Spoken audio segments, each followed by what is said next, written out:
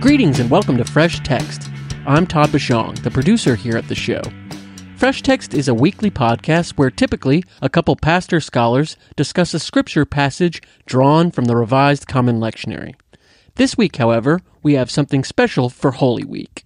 We're going to share an interview that our host John Drury did with a crew over at the Modern Parables podcast.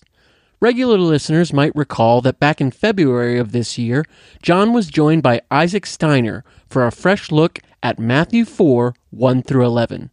This week, Isaac has reciprocated by inviting John onto his podcast, Modern Parables, along with his co-host, Noah Yearout and Tyler Sanders.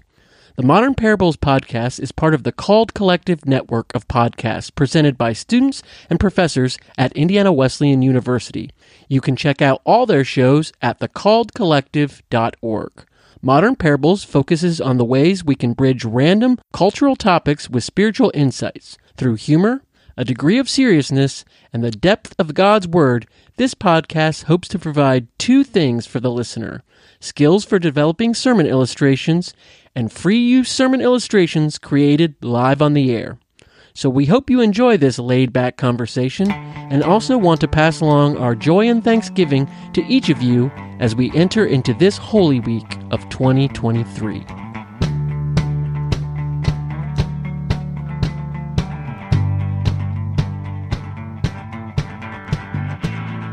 Welcome back to another episode of Modern Parables. My name is Tyler Sanders, joined by my bacony and pure co-hosts, Noah and Isaac. I have a question. Whenever we do these adjectives, Yeah. is it both of them describe both of us, or one describes one of us and the other? I don't know. Who tastes salty and porky? Bacony. Got you. I'm bacon. Every time that he says an adjective, I try to decide Who's which who? adjective goes to which person. You know what's crazy? Every time I hear, think of bacon, or I mean, obviously think of pigs. Then my girlfriend, Why is that? My Unclean. girlfriend had a yeah, exactly. This is crazy. My girlfriend had a pet pig, and then What? named Oinky, and then they slaughtered Oinky and had- Oinky. Well, that's trauma on trauma right there. Because She did said you it have was to great. eat it? Yeah. That's funny. Oh It was my bacon, goodness. bro. All Wow. right. Well, with that introduction out of the way, we have a guest, very special guest. We have Dr. John Drury in the house. I have a fun fact before he shares information about himself. All right. This is scary. If you go to Wikipedia Oh, jeez.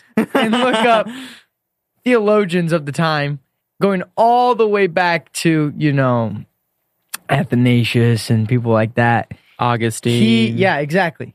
He is on that list. He's on the list. He's on the list. Fun fact.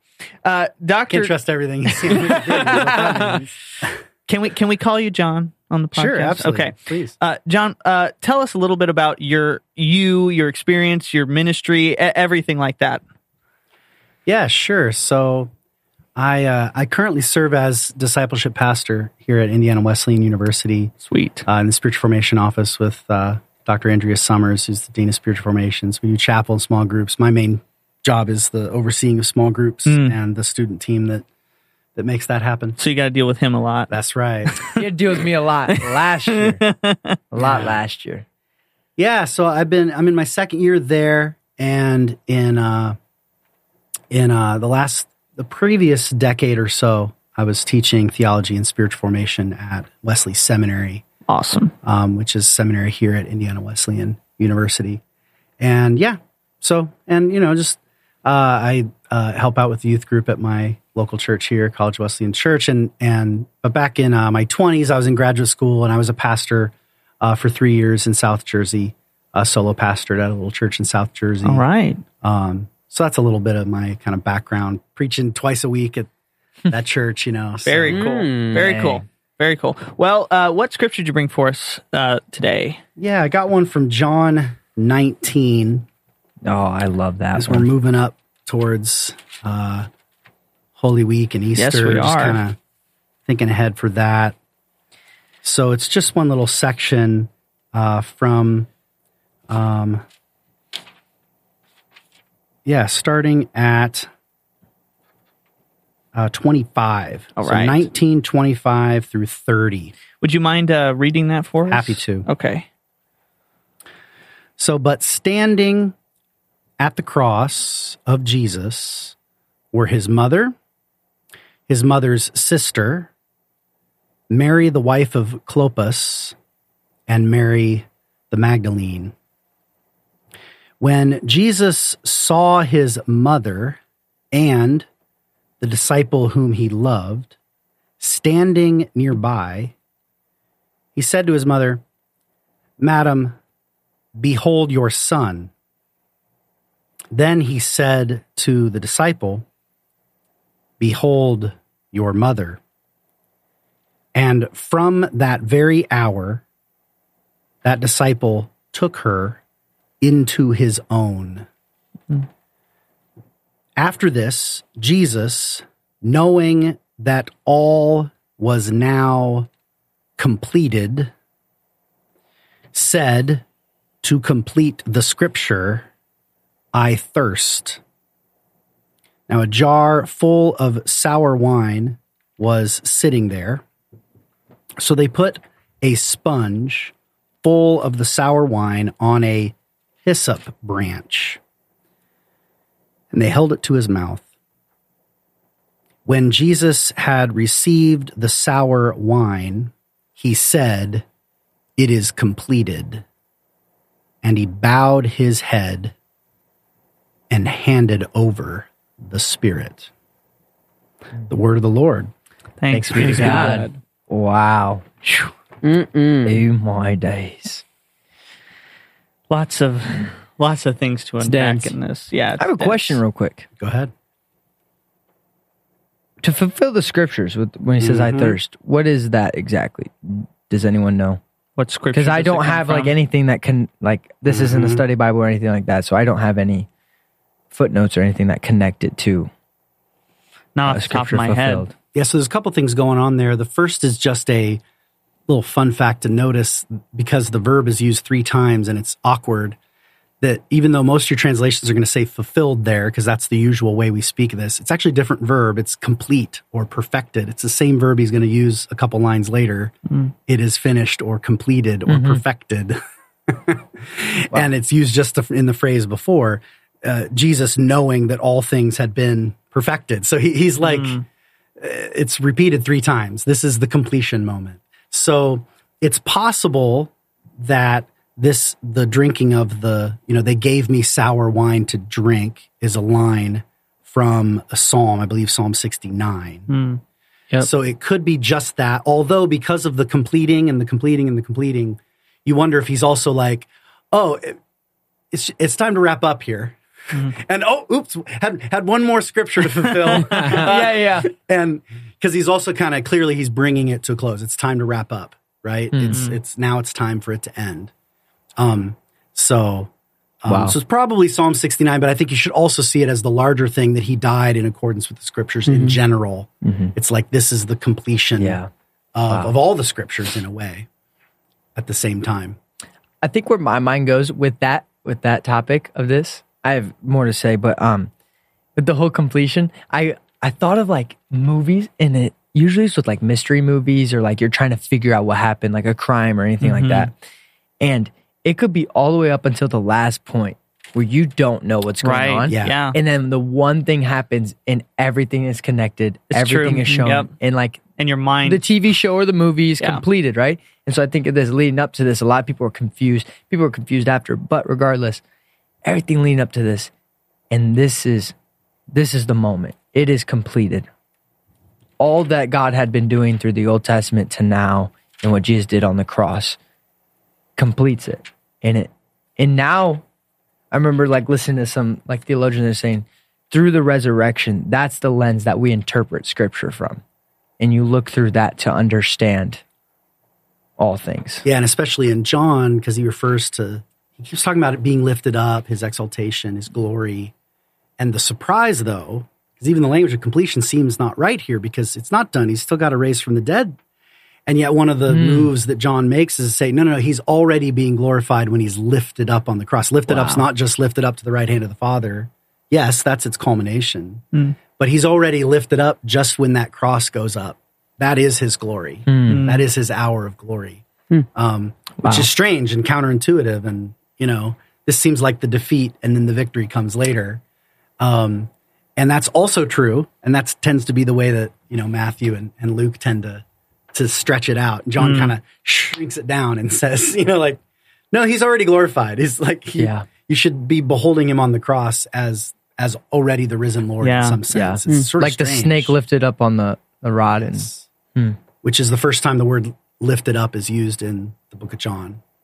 Chapter 3, verse 14, he references that Moses moment. Yeah, because when you said that, it made me think of the centurion that comes out and says, truly this man was the Son of God. Wow. And that's him being a bystander. He's watching all of this happen, and all of a sudden he's like, all right, truly he was exactly that. Could you imagine, like, putting someone to death? Like, this is like everyday kind of thing for them, just killing people on the cross, right?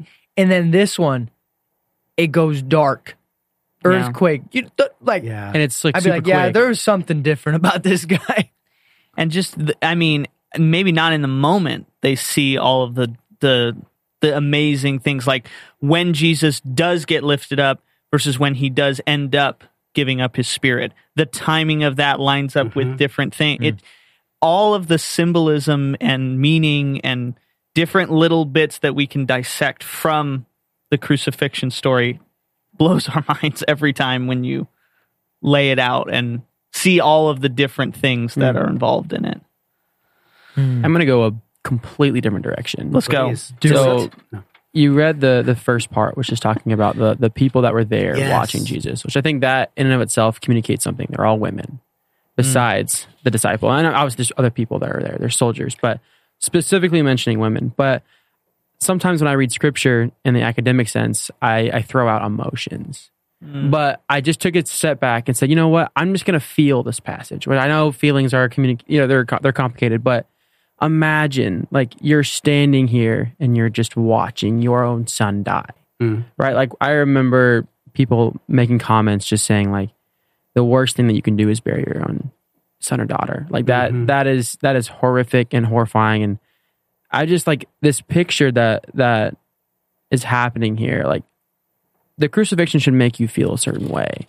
And I think when we boil it down sometimes to a lot of intellectual or logical, like we come to conclusions, I think it's phenomenal. But I do think we should hold both. We should have both logical readings of scripture, but also just allow yourself to feel what's going on. Like we have emotions for a reason. And I think this picture, just watching Jesus die it should be a lot heavier than I think we make it out sometimes. Yeah, because not only is Jesus on the cross, he is unrecognizably beaten within an inch of his life before he gets up there. And he's naked. Yeah. Right? Like, they always paint him with clothes on. Yeah. Like he is naked. He is the epitome of... and some descriptions talk about you can see just into the cavity of his body. You can see those organs working. That's how much he's been beaten apart and ripped apart. Wow. And so maybe there's even an added layer when John says, "Woman, here is your son." He's actually telling her, it's him. You might not recognize him, but it's him. Yeah. So that's an important moment in the story. It's a tender scene to imagine Jesus, and this is that strange combination of glory and shame. So there's the shame and the pain, and then in the midst of all that, he's worried about his mother and his best friend and wanting to make sure she knows what's still to come. Now, there may be another level of symbolism if we want to get into that, but just at the first layer, when he first, and this is a common thing, especially in John's gospel, where the first thing out of Jesus' mouth sounds like one thing, and then as it goes, you realize it meant something else, right? So when he says, "Woman," or "Madam," it's a respectful phrase here. A woman, "Madam, ma'am, behold your son," right? We know the story. We know what he's going to say next. Yeah. But at that moment, it's what you were saying. It sounds like he's saying, because he's got his arms nailed in. I don't think he can point. Yeah, right. So when he says, "Behold your son," her first reaction is going to be, "Look at me, behold," and it has layers of meaning, right? Behold, right? We have beheld his glory, right? Opening line, verse back in John chapter 1, right? So she's beholding him, her son, And then he twists it because you see his eyes almost, I mean, you kind of almost have to think his eyes or head might have turned as he said it. And then there's the next layer of, oh, actually, no. Yeah. Behold your son, me, not anymore. Right. This is your son, this beloved disciple. Wow. And of course, there's a lot of ways to interpret the beloved disciple, but among them is an invitation to see ourselves there, right? He's the only disciple there at the cross, only male disciple, only one of the 12, right? Because these other women aren't disciples. But in that sense of the 12, he's the only one there. And so what does it mean for Jesus to say, turn around and say, here you go? Yeah. Wow. I also find it super interesting that the beloved disciple is the only one there, as you said, and then like the women that are named there. And I just asked the question, I'm like, how? You know what I mean? Like, imagine being 12 disciples and it's like, you spent your life with this man, 11 now, but how could you not be there? And I remember I'm like, what are they doing during this time? Yeah. Hiding, like scared, all these things. Yes. And what enabled that one disciple to be there?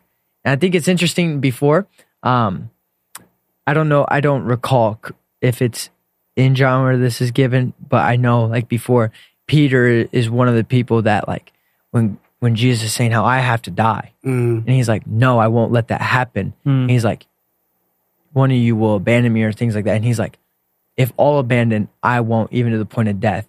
And then he is the one who denies him 3 times. Yeah, Jesus even says, it's in chapter 13, he says, you're going to die for me, ? Yeah. And then he says, you can't go where I'm going right now, but a little later you will go. Exactly. So he's like, yeah, you are going to die for me, just not yet. Yeah, exactly. He doesn't lay it out that clearly. He speaks in parables, speaks in riddles. But it makes me, it begs the question to me, like what's the difference between Peter's attitude, mentality, or his focus than the beloved disciple? Yeah. And I mean, a lot of people think John or something like that, but beloved disciple. And I remember listening to a pastor on this, and he presented the idea that you see these big, like flamboyant vows, these massive vows from Peter that amount to nothing. And it's like, he goes, that'll get you a lot of tweets, a lot of likes. Yeah. But if you aren't focused on the love of God more than you're focused on your own love for God, then you will not find yourself at the feet of the cross. He wanted to offer the idea that the beloved disciple was more focused on Jesus and his love for him rather than his own love for Jesus.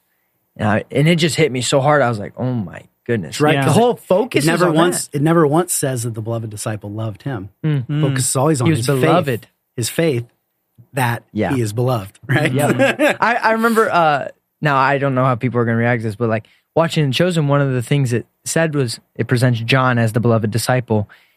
And he said like, I'm the one whom he loved. And then Mary, mother, just said, well, he loved us all. You just like to focus on it more than others. And I thought that was such a cool perspective, you know? So, yeah. Dang, there was a lot there, huh? There's still more too. Oh Yeah. my goodness. Yeah, it's We could crazy. go on for days. But John, thank you for bringing That's this. what Fresh Text It's is good. for. Yeah. Oh yeah. Whoa, shout out. Shout out to Fresh Text. Yeah, you want to spend an hour on text. Literally. I got to spend Yeah. that with Why don't Would you you want to? give a plug for Fresh Text? Yeah, so Fresh Text is a weekly podcast, drops on Mondays usually. Usually just a pair of pastor scholars, me and a guest. I get Bible professors on, And me. preachers, the occasional student. The whole spectrum of people. He said scholars to the... Behold your son. And we just take a passage and dig into it and pitch some sermon ideas. It's in many ways a cousin to Modern Parables. That's why I was so excited to be on here. So yeah, and it's directed towards people who might be prepping a sermon. And I do have a lot of listeners who are preaching every week, and they use that as kind of just a sort of a little inspiration to get them started. But then a lot of folks just listen to it for their own edification and delight. Yeah. So It's super good. Super good. Yeah, so if you're listening to Modern Parables, go listen to Fresh Text. It's a good podcast. I've been listening to it since I was in college. It's been going on for a while, so one of the few OG listeners. And We did have a little crossover episode last week.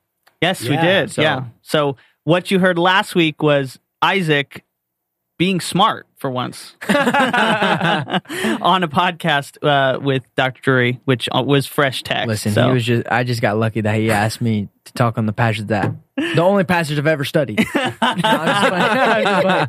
But no, thank you, John, for that. And as you guys know, or if this is your first time, we like to start with the word be rooted in Scripture, so that way when we transition to the random topic Let's generator. go!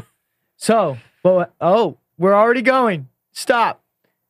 All right, guys. Peeps. As in the candy. Yes. Well, Like it's just a candy? the marshmallow. Ooh. What?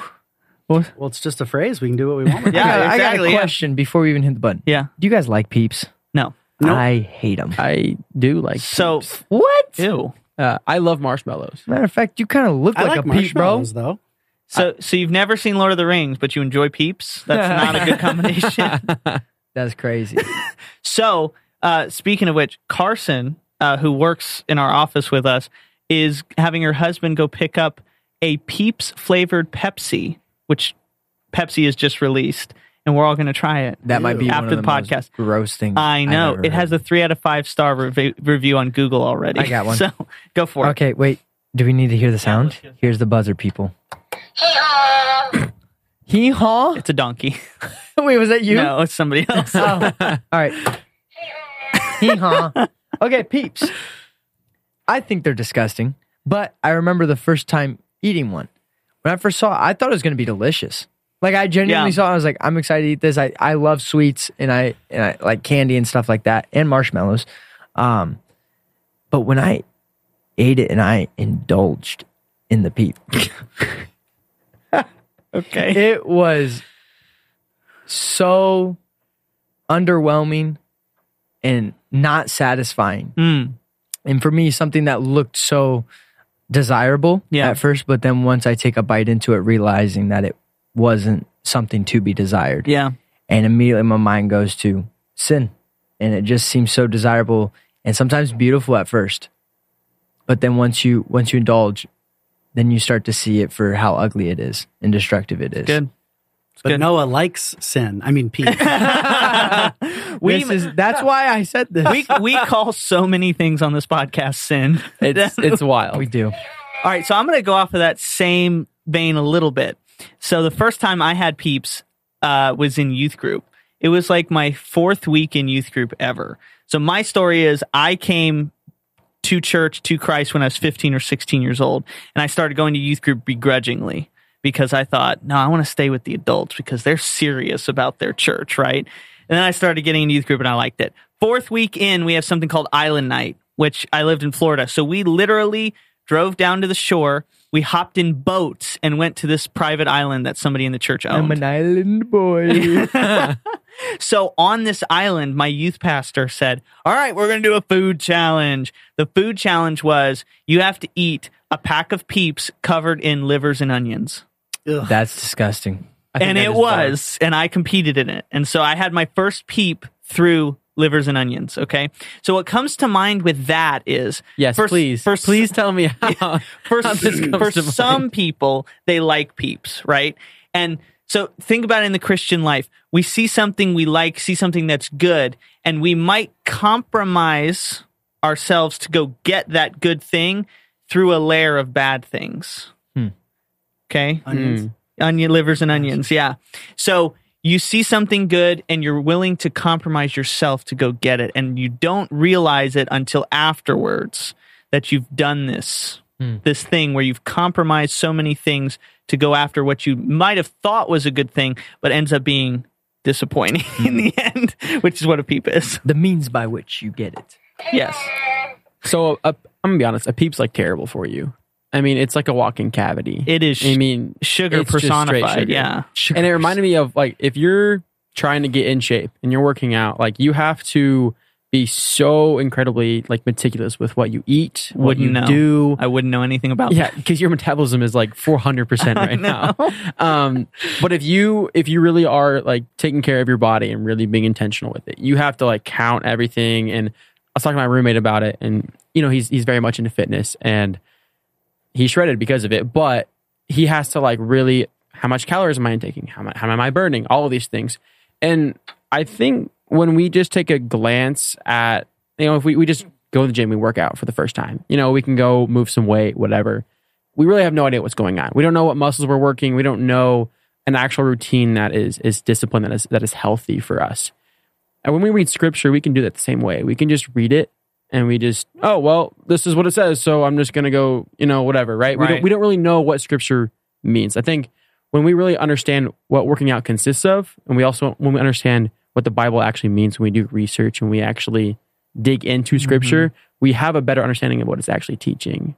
And I think that's where my mind went with Peeps, because let's be honest, it's a peep. And they look like Easter bunnies, or they look like birds sometimes. Birds, or whatnot, yeah. So Yeah. Spiritually shredded. dude, be spiritually yoked, Let's bro. go. Dude. So this is reading the nutrition information. That's like getting into the word. Yes, Exactly. Right. exactly. Exactly. Which is And what you should avoid, which you should always avoid, Peeps. So should I press this? Yes. I have a bad one. It Oh, doesn't matter. please go for it.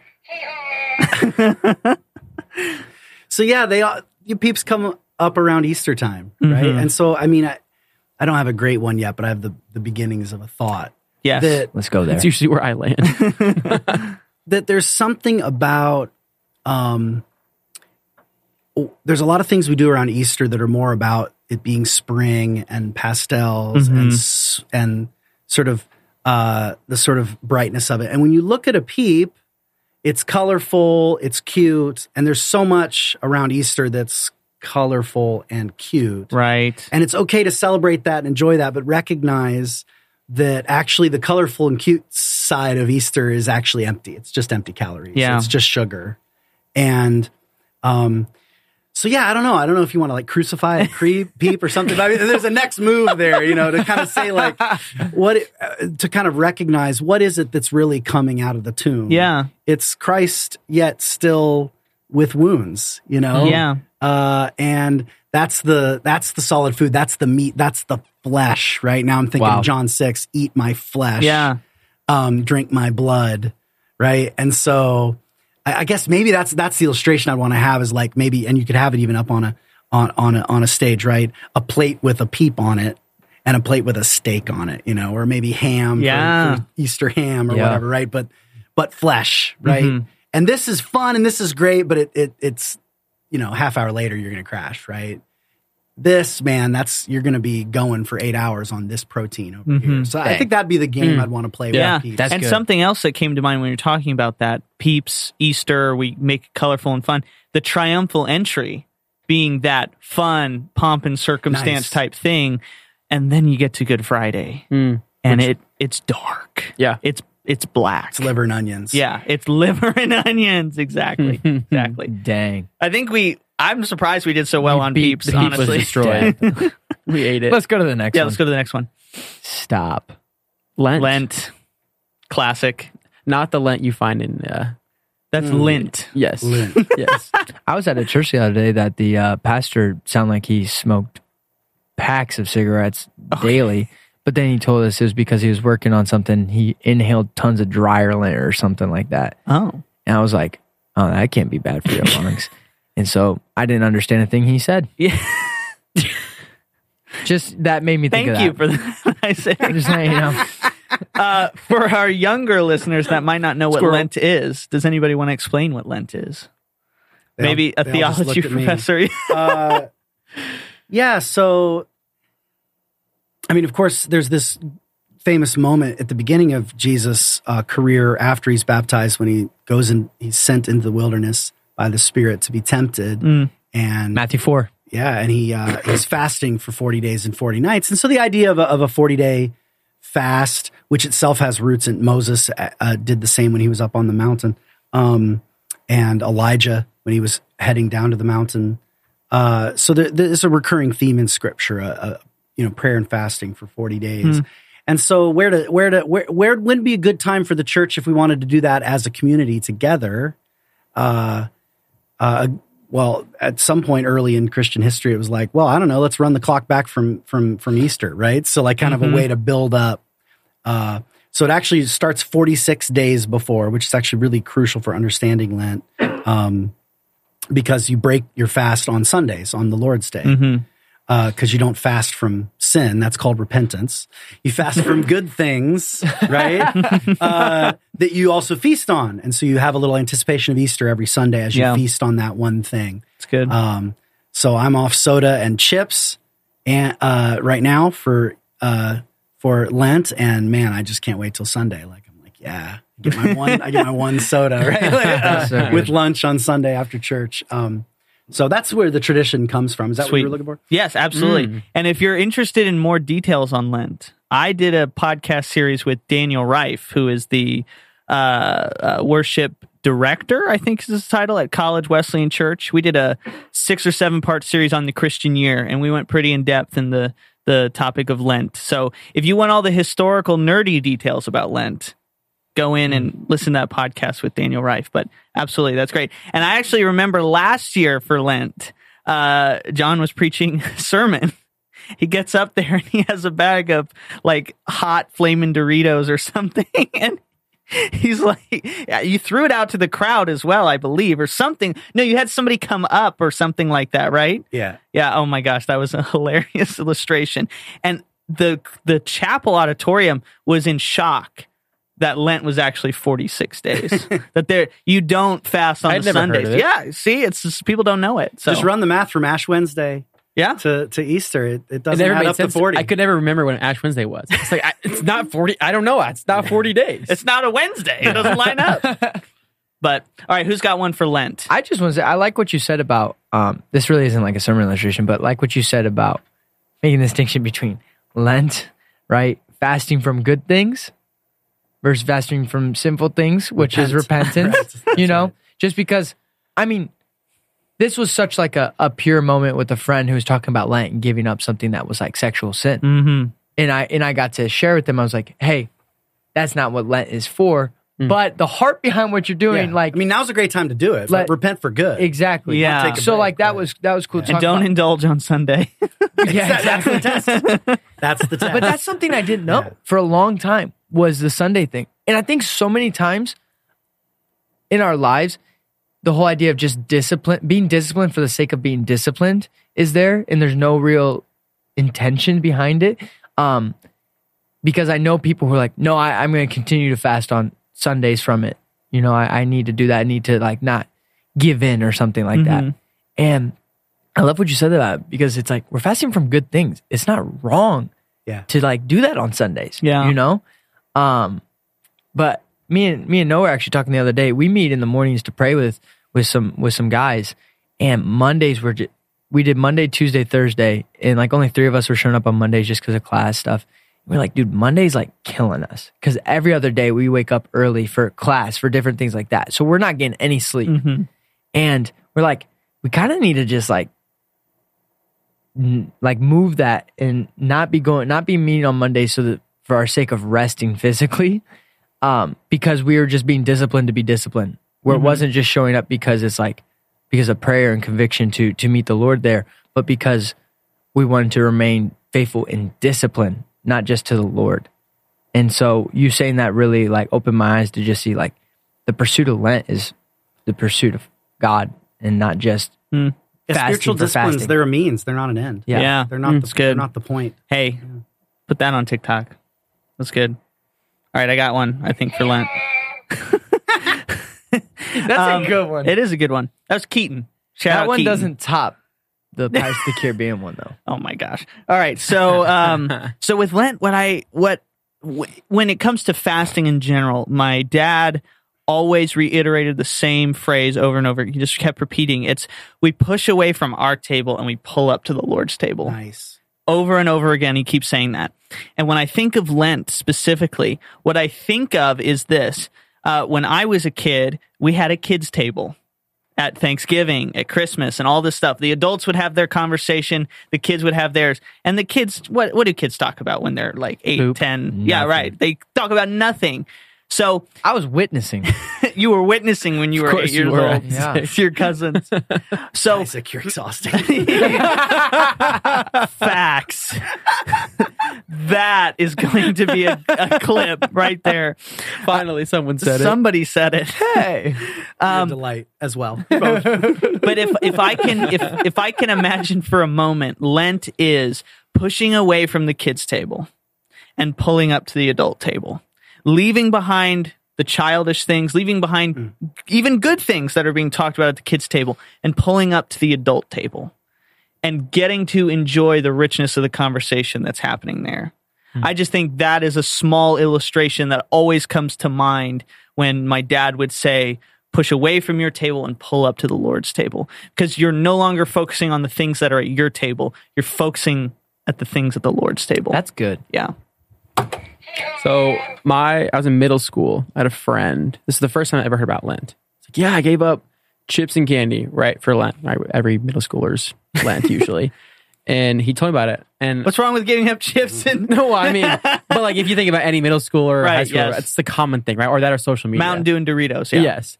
And I remember he talked to me about it. I was like, well, can I join?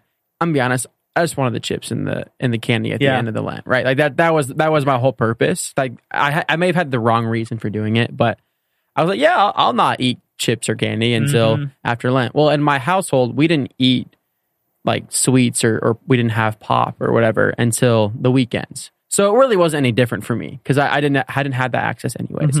But I did this thing of Lent. I didn't know what it meant, and for the wrong reason. And I think this is something I've been learning. But like as a pastor, as ministers, we so often like we want everyone to understand the meaning behind everything. But if we're being honest, people go to church camp for the wrong reasons all the time, and they meet the Lord. And I think the same with Lent. People go to Ash Wednesday services because that cute girl, that cute boy, Of course. they meet the Lord. Like, and I think sometimes we have to just reframe where God can move, where God can work. People sing worship lyrics not knowing what it means, but it transforms their hearts. Yeah. So, I mean, yeah, that's exactly how it was with my friend. Like not understanding what Lent was, but God was still moving in that, you know? And Yeah, we always get converted for the wrong reasons. Otherwise, we wouldn't need to get converted. Right? I mean, like we're always motivated by something other than, right? And then the lifelong conversion is the transition to those motivations. Right? Transition from loving God for the sake of yourself to loving God for the sake of himself. Wow. That helped me so much understanding. Just quotes here. So many tweetable moments. That was amazing. I think somebody else said that. Somebody far wiser than I said that one time. I was taught that in a class, which my professor was taught that from someone else. You know what I'm saying? Yeah. That person was Jesus. Boom. All right. Anybody else got one for Lent? No. Yeah, I'll just slip one in. I mean, fasting is ordered to feasting. That's the structure, always. Fasting is never about itself. It's always about feasting. It's just another way of saying what you're thinking. Yeah. It's not get away from every table. It's from one table to another, from Peeps to solid meat. Right? Yes. Full circle. And so, I mean, I kept one of I said I'm fasting from chips and soda. There's another thing I'm fasting from, and I was embarrassed to share it because it's bad for business. Because I'm also not listening to podcasts except on Sunday because I am a podcast glutton. I listen to them all the time. I love podcasts. And I actually reset. I don't just not list them. I actually delete the app, which means I have to rebuild my library every Easter. I've been doing this for a couple of years now. It's been actually really helpful, though. It really resets. And I was having this thought even just a week ago because, like, I literally am kind of going crazy in the car because it's silent. You know what I mean? And like, a part of me wants to learn how to be comfortable with the silence, and the other is then I remember this fasting's ordered to feasting. Right? Fasting from, in this case, podcasts, so that I can feast on the word, not so that I can have just nothing, but to feast on something else. And so like I've added, I got my Bible app. I got a bunch of new sections of where it's like, you know, doing the auto read for me. I've got a Psalms, 1 month through the Psalms, and it just kind of does like 5 or 6 a day. And so I listen to those being read by some guy with a British accent. You know? And it's so good. And so it's some of what I get out of the podcast, which is just to kind of have a little voice there, but it's something different that's drawing me in a different direction. So fasting's already to feasting. That's the kids' table. Wow. That's the Sundays thing. Feast every Sunday. It's good. And even just feasting on the word is the heart of that, though. Yeah. What is it that every time I'm hungry, every time I have that inkling, I want to listen to a podcast right now. Oh, okay, just get my Bible app out. Yeah. So it doesn't mean it's not just about depriving. Again, depriving is not the point, right? Depriving is always opening us up to a different kind of delighting. It's good. Dang. Love it. It's good. It's Got one amazing. more? Time for one more. Okay, let's go. Let's go. Let's Buzzer. go. Stop. Palm trees. Florida. Zacchaeus was a wee little man, and a wee little man was he. He was in a palm tree. I don't Sycamore tree, but Yeah. whatever. Yeah. So in Florida, where I'm from, it was always the image of palm tree because that's what we knew. Because that's the only tree you have. That's crazy. How do you fit up there? Yeah. You know, he shimmied. Palm tree. You know, it's not obvious in that story whether it's Zacchaeus or Jesus who's short. Oh, You can't actually tell from the grammar of the passage. It's like, Short king. don't be shaken in your faith. He climbed up in the tree because he wanted to see the Lord because he was short of stature. Well, who's the antecedent of he? The pronoun he. Zacchaeus or Jesus? Short I'm kings. sure it's Zacchaeus, but it's a fun thought. I was about to say, Jared has hope. That's a friend of ours. Yeah, who's give a little not- context. How tall is Jared? What is he, like 5'4"? 5'3". 5'3". Yeah, he was generous. My grandma was 5 foot. That's Christ-like. funny. Dude, that's crazy. Christ-like. All right, palm trees. There it I thought is. you broke There it. it is. Thank goodness I thought it Even the broke it. buzzer was shaking in its faith. So when hey, right, Palm Sunday, you know what I'm saying? When Jesus shows up, Yeah. when he pulls up on that donkey, Yeah. yeah, Pulls up. he pulls up. They're laying everything down for him, right? Yeah. It's like the king showing up, and I remember thinking to myself, how in the world do you get from that to by the end of the week yelling crucify? Hey, man, it was a long week. Gosh, a lot's Something went happened since real then. bad, in work. But I remember having this conversation, and we were discussing like, okay, what did they think, or who did they think Jesus was when he was showing up? This king, all these things. What was he supposed to do? And I've talked a lot to John about this and to others in my study and all that stuff. Is like, who was the Messiah? Who did they expect him to be to come and throw down the oppressive nation, lead an army, win a military battle, all these things. But once you figure out who Jesus is, and he kept talking about, like he repeated like 3 times, like, I'm going to die. I need to be handed over, right? And all these things. People didn't understand. And so you get to the end that he's not who they wanted him to be. He's not who they thought the Messiah would be. And so in the end, you get this, let's crucify him because he's not the Messiah I know that the Messiah should be. And sometimes I think, like, in our own lives, where's the points in my life that I thought Jesus would be a certain way or God would act in a certain way that is not in line with his character, but it's in line with what I want. Yeah. And would I be the one that lays down the palm branches and all these things in my clothes or whatnot because of who I think God is? But then when he shows his true nature to me and in that he's willing to die for us, it's like, I don't want that God. And so it's interesting to me to see like what happens when we don't have the right understanding of who God is, how that affects our praise and our worship. It's good. It's good. So growing up in Florida, we learned all about palm trees. And something very fascinating about palm trees is how their root system operates. So the root system of a regular, let's say, oak tree are wide and deep roots that are huge. And so there are like different channels of roots that are the main roots that come off of the trunk of the tree, and then roots sprout off of that. For a palm tree, I looked it up so you guys could see. There are only thin roots that come out from the main spot of the tree. So when a windstorm comes, the first trees that fall down are the palm trees. Is this why they can operate in more sandy areas? though? Yes. So it's an advantage to them. Yes. But On the then one they're hand. not secure. Exactly. So if you think about it in our lives, I have one lady in particular that I'm thinking of. We can either be deeply and widely rooted in Christ with our roots being thick, deep, wide. Sometimes a root system in a tree can be bigger than the actual tree that we see on the surface of the ground. Whereas a palm tree it's not. The roots still absorb the nutrients of the soil, but when a windstorm comes, they come down.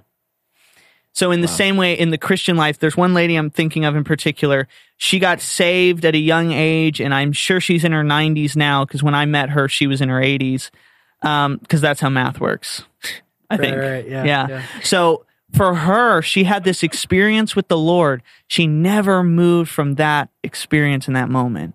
She never leaned into what Jesus talks about, where I'm calling you to life, but not just life, but life to the full. The abundant life.